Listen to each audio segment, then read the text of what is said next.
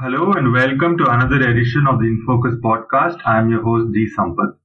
Following setbacks in his invasion of Ukraine, Russian President Vladimir Putin has announced a partial mobilization of reservists to bolster the war effort.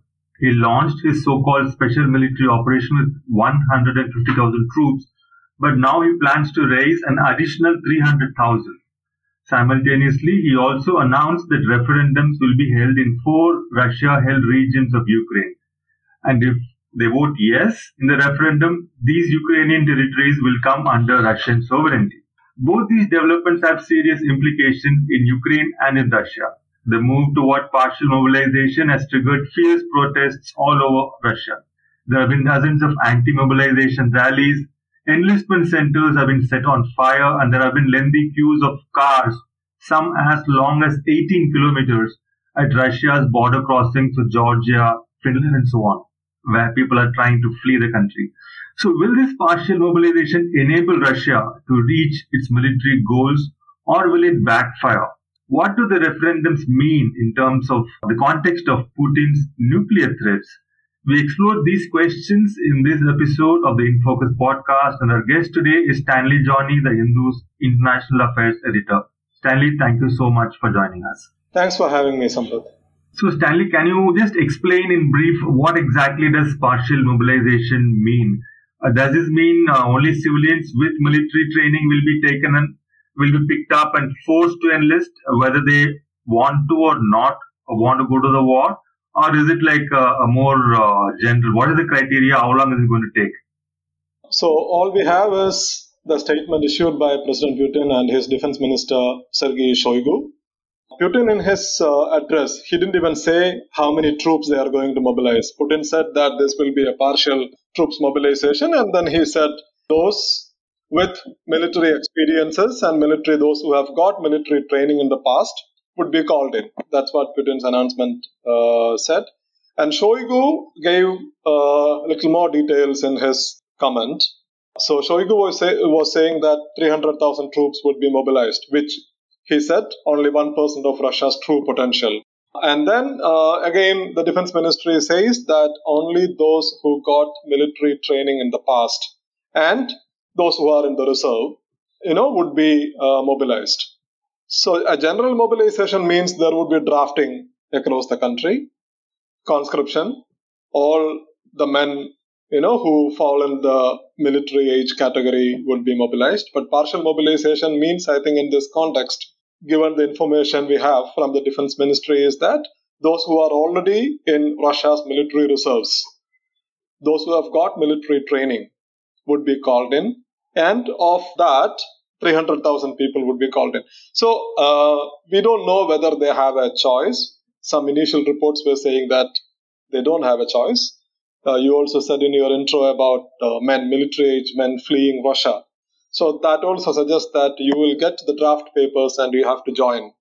If you are in the force, if you are in the reserve, the defense ministry can send the draft papers. So apparently it looks like the defense ministry is identifying the men and then sending them the draft papers and recruiting them for the force. So this is what they mean when they call a partial mobilization. The difference between a partial mobilization and general mobilization is that in general mobilization, they will go for nationwide conscription of all military age men.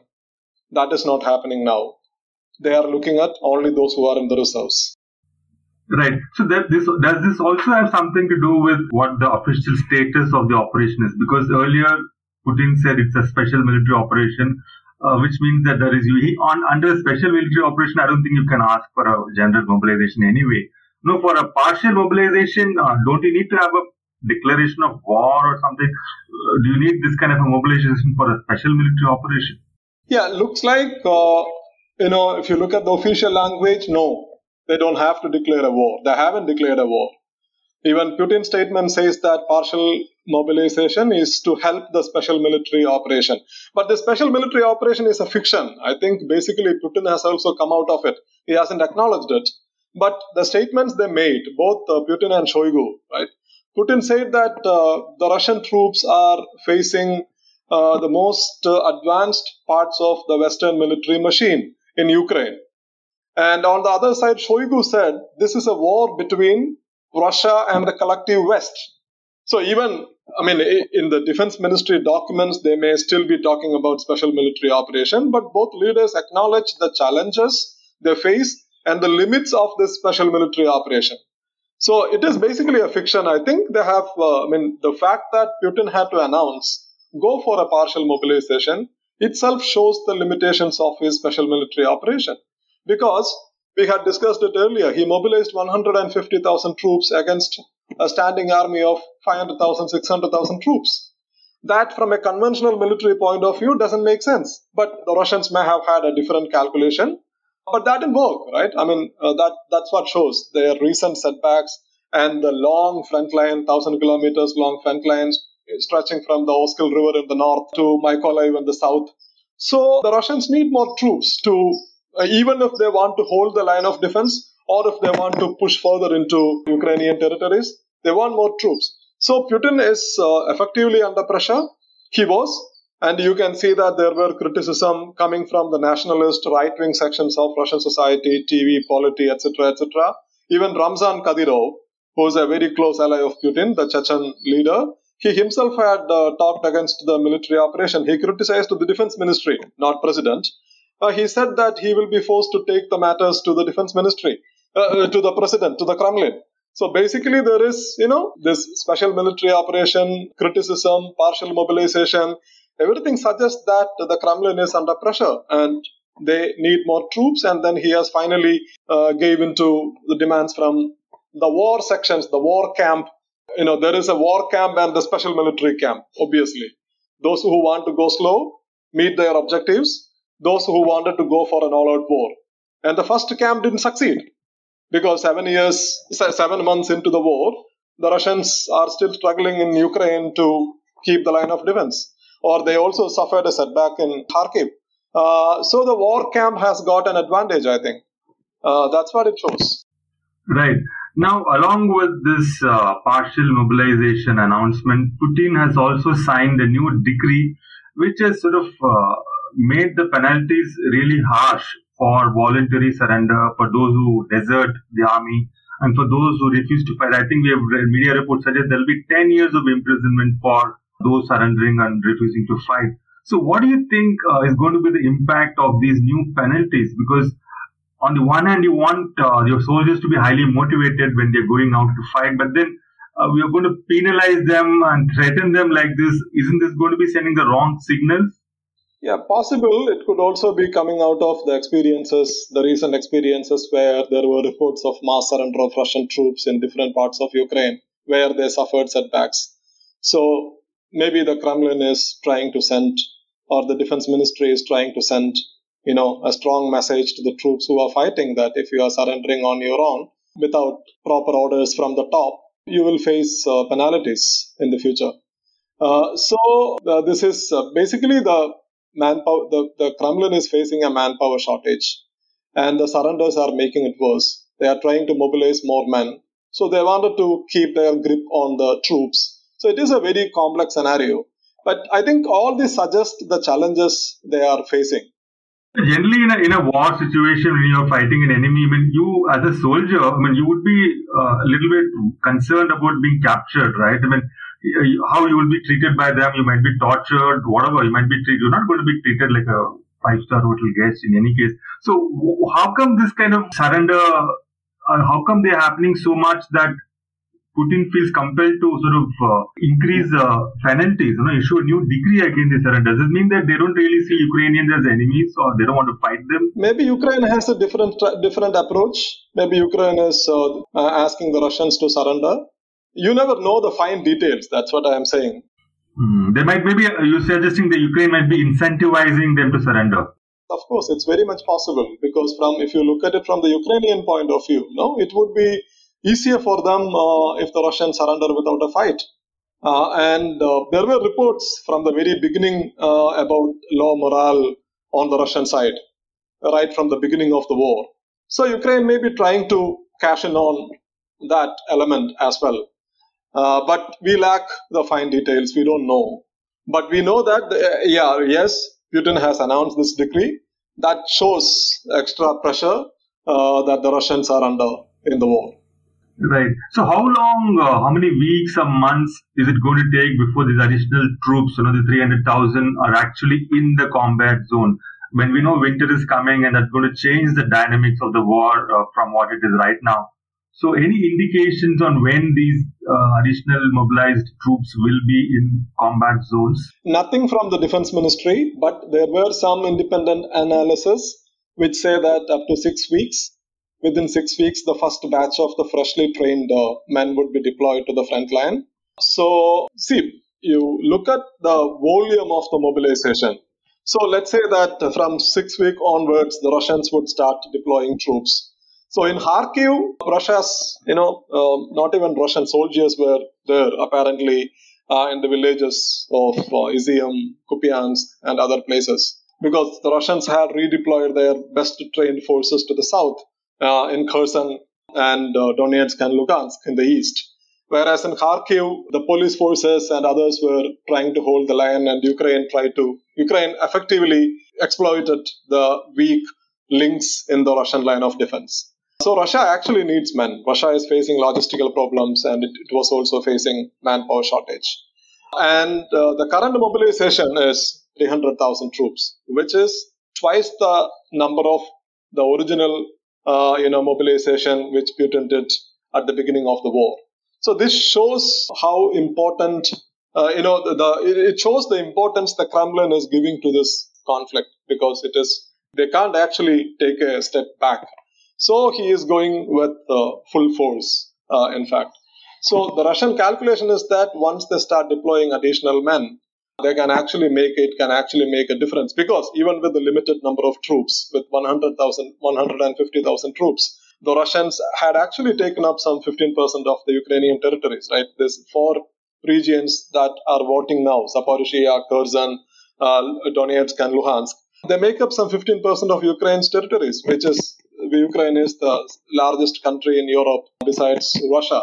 So, from the Kremlin's point of view, even with the limited number of troops, the Russians made some substantial territorial gains in Ukraine. But the problem they are facing now is a long front line, as I said, from the north to the southwest. And then Ukraine is fighting with advanced weapons they got from the west, and also with superior intelligence coming from the west.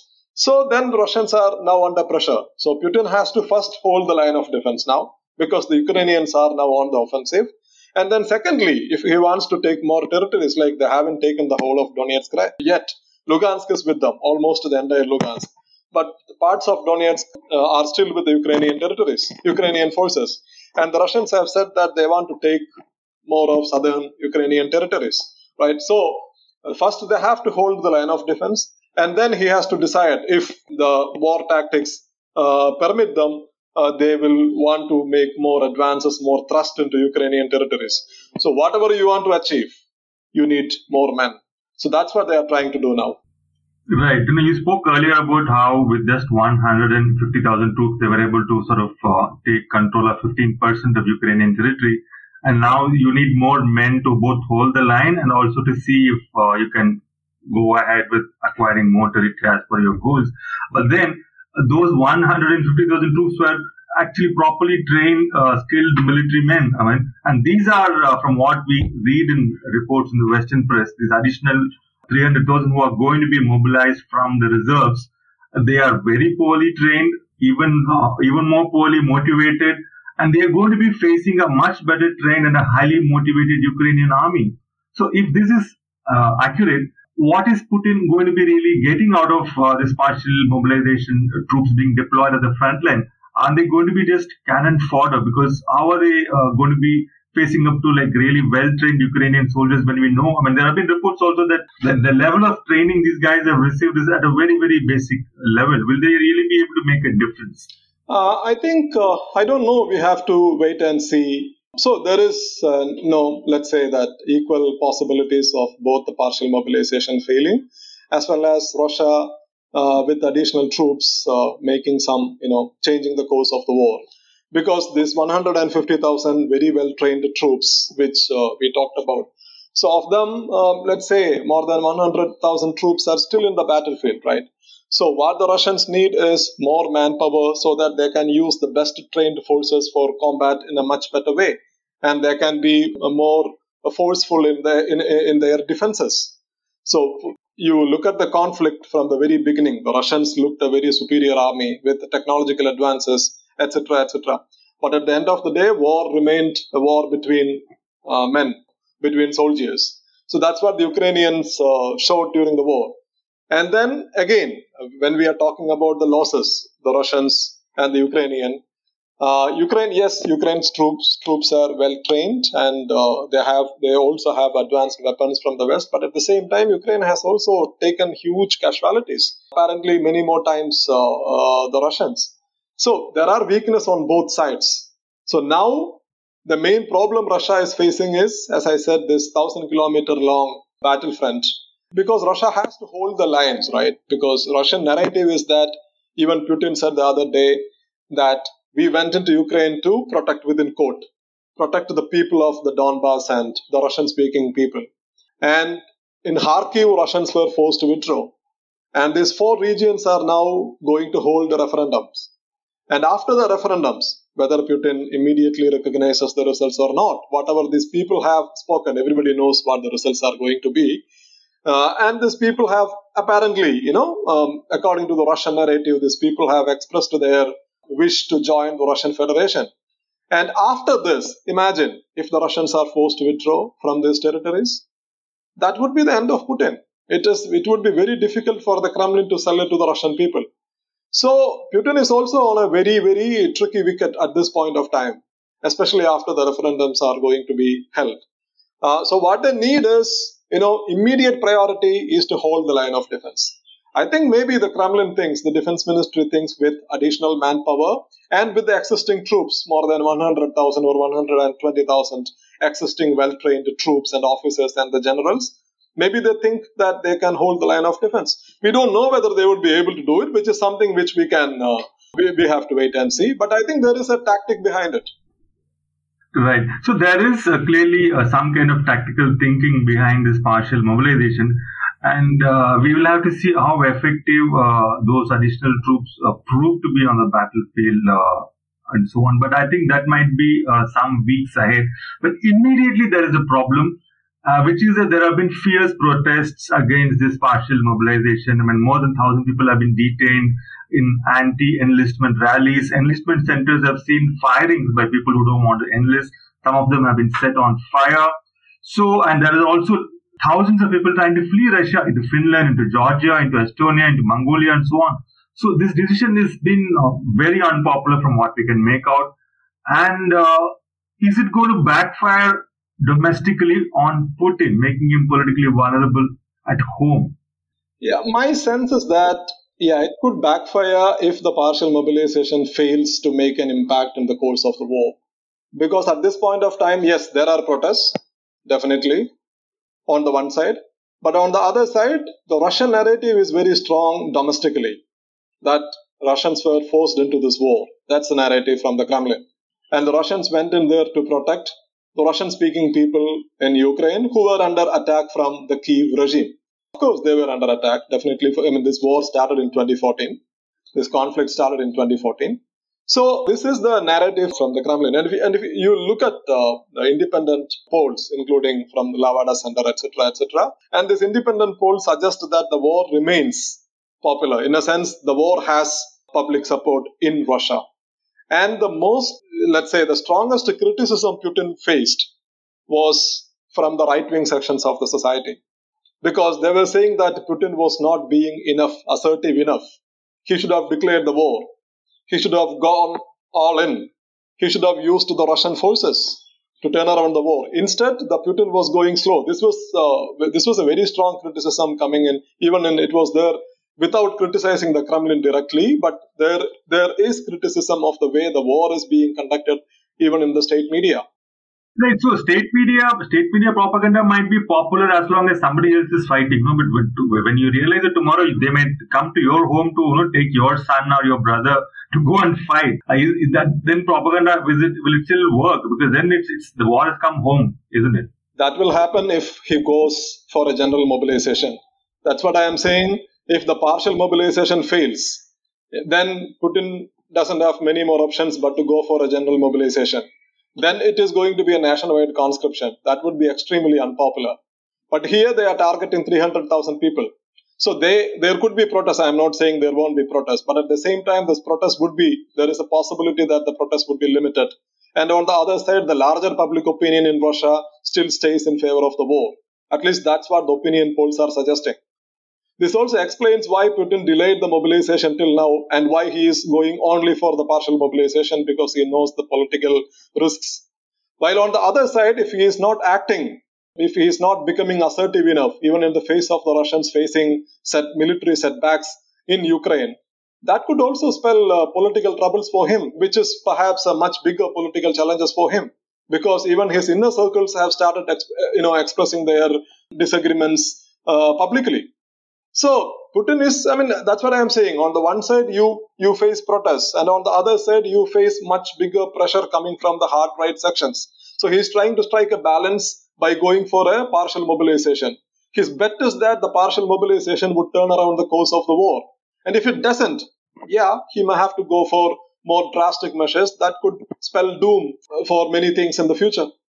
Right. You spoke of more drastic measures, which sort of leads me to my next question, which I've been meaning to ask. So once these 4 referendums are done and Ukrainian territories are, let us say, annexed by Russia, now Ukraine is not going to sort of give up those territories. They will try to attack and reclaim those territories, which by now would have been deemed as part of Russia.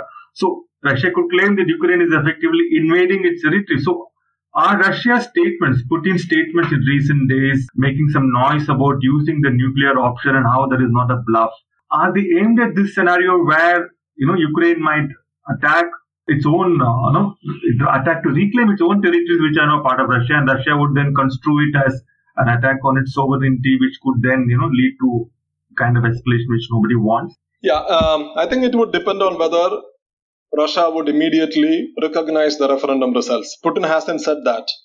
In the 23rd speech, September 23rd speech, Putin's nuclear threat was particularly targeting at the Ukrainian attack on Crimea at that point of time. He said, yes, he would use all means available to him to defend the territorial integrity of the country, which means he was practically referring to any more attacks on Crimea. That was a chill warning, a cold warning towards the Ukrainians. And the same warning could be applicable to the Donbas and southern Ukraine if Russia annexes these territories. But in the last speech, even in his yesterday's comments, Putin didn't say Putin back to the referendum. He said the Russians would protect Russian-speaking population in these territories, etc., etc. But he hasn't said when he would recognize the referendum results. He could do it this week. He could also do it years later. So, because in the case of, in 2014, Donetsk and Lugansk declared that they became self-declared republics. Putin recognized them in 2022. So, you actually don't know what he is going to do in terms of recognizing the referendum results. If he recognizes the referendum results, then they would be enjoying the same status as Crimea, right? And the same logic as Crimea would apply to them. That's right. If he recognizes these 4 territories, that means a major escalation in the conflict from which, there is no walking back. But if he doesn't recognize the referendum results, on the one side, yes, the people would vote. In a sense, the result would be to join the Russian Federation. And if he doesn't immediately recognize it, that would open a short window for negotiations. So we have to see what the Kremlin is going to do next once they officially announce the results. That's what my point is. Right. So now looking at the context of negotiated settlement and so on, that of course also involves a number of other powers who play a catalyzing role either to aid it or to sort of put hurdles in the way. Now, Russia's international isolation following the invasion, I suppose it went up. But now following the reverses, especially in the Kharkiv region, and a growing perception that it is sort of losing control of the war in some way. Has this resulted in the balance of power equation sort of going against it with some of its allies and neighbors? Has the isolation increased compared to earlier? Yeah, I think this perception is important. The perception of Russia being beaten back in Ukraine, I think, has affected its power projection capabilities in general. You can see that immediately after Russia's setbacks in Kharkiv, there were unrest in Central Asia, and in Caucasus between Armenia and Azerbaijan, as well as Kyrgyzstan and Tajikistan. These are Russia's rimlands, Russia's periphery, where Russia still retains a major military presence. So it is affecting Russia's overall power projection capabilities, that's right. But it could be a short-term phenomenon. We don't know. If the Russians manage to turn around the course of the war, they could restore their military credibility. But if Russia continues to face setbacks, it will have consequences. Imagine if Russia had met its military objectives in Ukraine quickly, you wouldn't even be seeing the kind of resistance Russia is facing from the West today. Because remember, even the Americans had shut the embassy and left before Russia launched the attack. Because I think everybody expected Russia to make quick gains in Ukraine. That didn't happen. And when that didn't happen, it opened all kinds of opportunities for Russia's rivals. So the same way, if Russia didn't take the setbacks or Russia continued to win Ukrainian territories, I don't think Russia would be facing this kind of international criticism even from the East, right? So this perception of weakness, I think, emboldens both its partners and enemies. That is a reality. That's what we are seeing now. Right. The perception of weakness emboldens its partners as well. I think that's an important point going forward. We'll have to see how that develops. One final question before we wind up. So we do see that there are potential routes towards escalation here with this partial mobilization.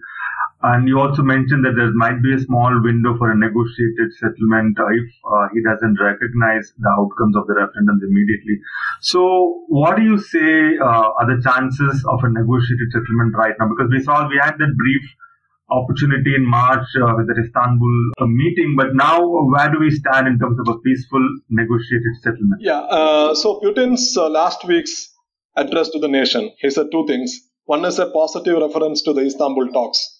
He said there was a formula to which Russia and Ukraine had agreed to, and that formula we knew. Like Ukraine was talking about a 15-year consultative period for Crimea and direct negotiations on the status of Donbass between Zelensky and Putin, etc., etc. And also they would also publicly renounce their NATO ambitions in return for security guarantees, multilateral security guarantees. So this was the formula Putin was referring to. So this reference to this formula, I think that shows that Russians were still interested in some kind of a settlement. And secondly, he didn't say when he would recognize the referendum results. So it's possible that this opens a small window for peace talks, for a settlement. But at the same time, if Putin decides to recognize the referendum results immediately after the referendum, let's say, it can happen this week or next week. If that happens, that would be a major escalation. Which means, as you pointed out, Donbass region, including Donetsk and Lugansk and Zaporizhia and Kherson, would become part of Russia from the Kremlin's point of view. It would also redraw the Ukrainian border for good. So which means it would require increased commitment and resources from the Kremlin, not only to defend these regions, but also to take more territories, the whole territories of these provinces. For example, Zaporizhia, the Russians do not have the whole of the province. Even Kherson, they have the city, they do not have the whole of the province. Even in Donetsk, they don't have 35% of the province. So if Putin recognizes the referendum results and annexes these territories, that would mean the end of any kind of hope for a peaceful settlement. That would mean that the Russians are going in fully. Putin is going in fully. So that would also mean that only a military result would determine the future of this conflict. Right. Putin is skating on very thin ice here. And we know that even his worst critics have pointed out that It's not great news if Putin is backed into a corner. It's a very dangerous development for the world in general. We'll have to wait and see how this develops. Thank you so much, Stanley, for joining us and for sharing your insights and comments. Thanks. Thank you so much.